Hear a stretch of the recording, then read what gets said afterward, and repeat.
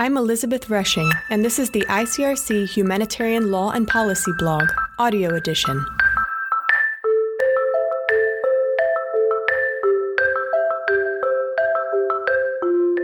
Towards a Digital Emblem, 5 questions on law, tech, and policy.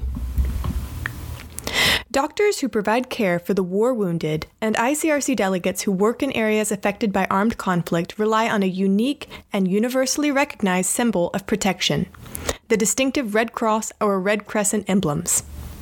For over 150 years, these have conveyed a simple message. Facilities, vehicles, or people displaying the emblem must not be attacked. Today, medical facilities and humanitarian operations use digital technologies to respond to people's needs more efficiently and effectively. This digitalization, however, exposes them to new threats. As armed conflicts digitalize, can digital technology be leveraged to strengthen the protection of medical facilities? Can we incorporate the century-old idea that, quote, hospitals, ambulances, and evacuation parties shall bear a red cross on a white ground, unquote, into the digital environment? Is it technically possible? And what would be the benefits and the risks of doing so? Since 2020, the ICRC has partnered with the Center for Cyber Trust, Johns Hopkins University Applied Physics Laboratory, and, more recently, ITMO University St. Petersburg, and convened a global group of experts to assess the possible solutions, benefits, and risks associated with the digital emblem. Its new report, launched today on digitalizing the Red Cross, Red Crescent, and Red Crystal emblems, presents technological solutions, expert views on the benefits and risks, and possible ways forward. In this post, ICRC advisors Tilman Rodenhauser and Mauro Vignati answer 5 essential questions on the idea of a digital emblem. What is a digital emblem, and what can it achieve? As societies digitalize, cyber operations have become a reality of armed conflict. States have identified the increasing likelihood of, quote, the use of ICTs in future conflicts between states, unquote, as a threat to international security. The ICRC has warned against the potential human cost of cyber operations and raised concerns about the vulnerability of the medical sector and humanitarian organizations to cyber operations, including by cyber criminals.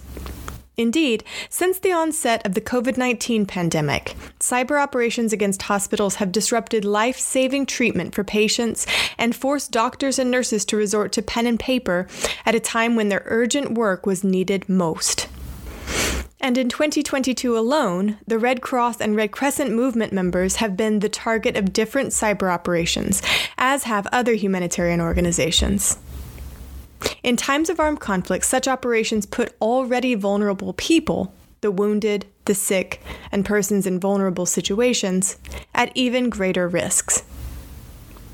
The idea of a digital emblem is to develop a digital sign to identify and signal protection of primarily medical facilities and to incorporate it into international legal framework. A digital emblem would add a layer of protection against cyber operations, just as the Red Cross, Red Crescent, or Red Crystal emblems do in the physical world. Such an emblem would provide a clear signal that the marked entity enjoys special protection under international humanitarian law and must be protected against harm. It's important to understand that a digital emblem is not a cybersecurity measure that actually protects systems against intrusion or damage. It's a sign of legal protection. This means that any medical facility that employs such an emblem would also have to take cybersecurity measures in addition to using a digital emblem, just as a hospital in a war zone normally employs a range of physical measures to protect itself against incidental harm. What could a digital emblem look like, and what characteristics would it need to have? In simple terms, our research partners have developed 3 possible technical solutions for a digital emblem. The first option is what we call a domain name system, or DNS-based emblem. This solution would use a special label to associate the digital emblem with the domain name, for example, www.hospital.emblem. This would be a straightforward, human-readable digital emblem identifying the protected system. The second option would be an Internet Protocol or IP-based emblem. This type of emblem would require embedding semantics in IP addresses to identify both protected digital assets and protected messages traversing a network. The third option goes under the name of ADEM, Authenticated Digital Emblem, and essentially uses certificate chains to signal protection. Under that approach, these certificates, such as the small lock often found next to the address in your browser window, can be authenticated by different authorities and be communicated via different internet protocols. We are currently refining and testing these 3 different options with our partners. In this research, we are guided by a number of characteristics that medical, humanitarian, and military experts have emphasized as important. For its use by medical facilities, a digital emblem would need to be easy to deploy and maintain at low cost throughout the world, bridging linguistic, technological, resource, and cultural differences.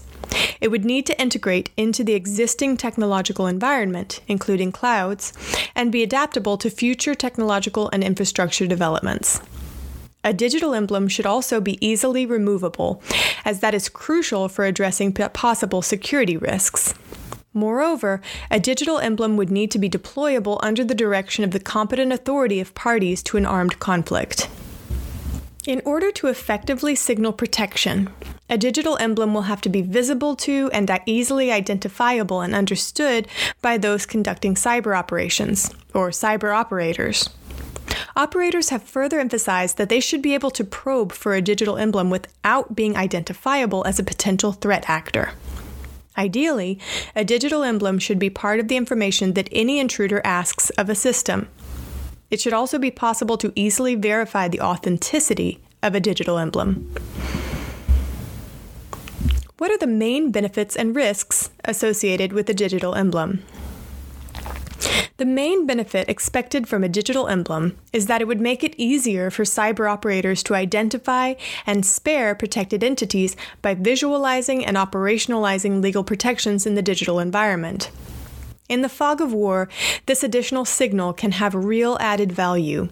It will primarily enhance protection for marked entities against the risk of harm caused by law-abiding operators, and it may also have a deterrent effect on malicious ones. At the same time, digitally marking and identifying medical and humanitarian entities risks increasing their exposure to harmful operations. The severity of this risk will vary. For many operators, it is already easy to identify medical or humanitarian organizations in cyberspace. The additional risk of facilitating their identification as marked entities may be relatively small. The use of a digital emblem might, however, run the risk of greater exposure to operations by less sophisticated actors. However, these actors will also have less capabilities to cause harm. A different risk is the potential misuse of a digital emblem to falsely mark military or otherwise unprotected infrastructure. This risk also exists in the physical domain, and misuse of the emblem is widely prohibited under international and domestic law. Who may use a digital emblem and when? The use of the distinctive emblems and signals is regulated in international humanitarian law and corresponding national laws and regulations. Based on these provisions, the distinctive emblems may be used for 2 purposes. First, to signal legal protection. For this protective purpose, the distinctive emblems may only be used in times of armed conflict, not in times of peace, except as a preparatory step to ensure protection once conflict breaks out. Their use is further limited to, most notably, authorized medical actors, medical services of armed forces, or authorized civilian medical facilities, as well as the ICRC and the International Federation of Red Cross and Red Crescent Societies. Second, in times of peace and in times of armed conflict, members of the International Movement of the Red Cross and Red Crescent, the RCRC movement, may use the emblem for indicative purposes, meaning to identify themselves as members of RCRC movement. While international humanitarian law limits the use of the distinctive emblems to medical entities and humanitarian operations linked to the RCRC movement, other emblems or signals exist, for example, to identify the United Nations or cultural property. Possible roads towards a digital emblem. Based on the research and consultations conducted, the generally positive feedback received from the international group of experts, and the unanimous encouragement of the RCRC movement, quote, to continue researching the technical feasibility of a digital emblem and assess the benefits of such an emblem, unquote, the ICRC will continue research and consultation on a possible digital emblem. On the technical side, this will require further work on the technical development as well as validation and verification of possible solutions, which the ICRC intends to do with its research partners. On the diplomatic side, it will now be for states to consider the idea and decide on possible next steps. The ICRC aims to convene consultations for this purpose with all relevant stakeholders, in particular states and the ICRC movement. A key strength of the distinctive emblems and signals is that their form, function, use, and protection are regulated in international humanitarian law, and their misuse is prohibited. If a digital emblem is considered desirable by states, different avenues exist for incorporating such emblems in the international legal framework. These include, but are not limited to, the adoption of a new additional protocol to the Geneva Conventions. This approach was taken in 2005 to establish the Red Crystal.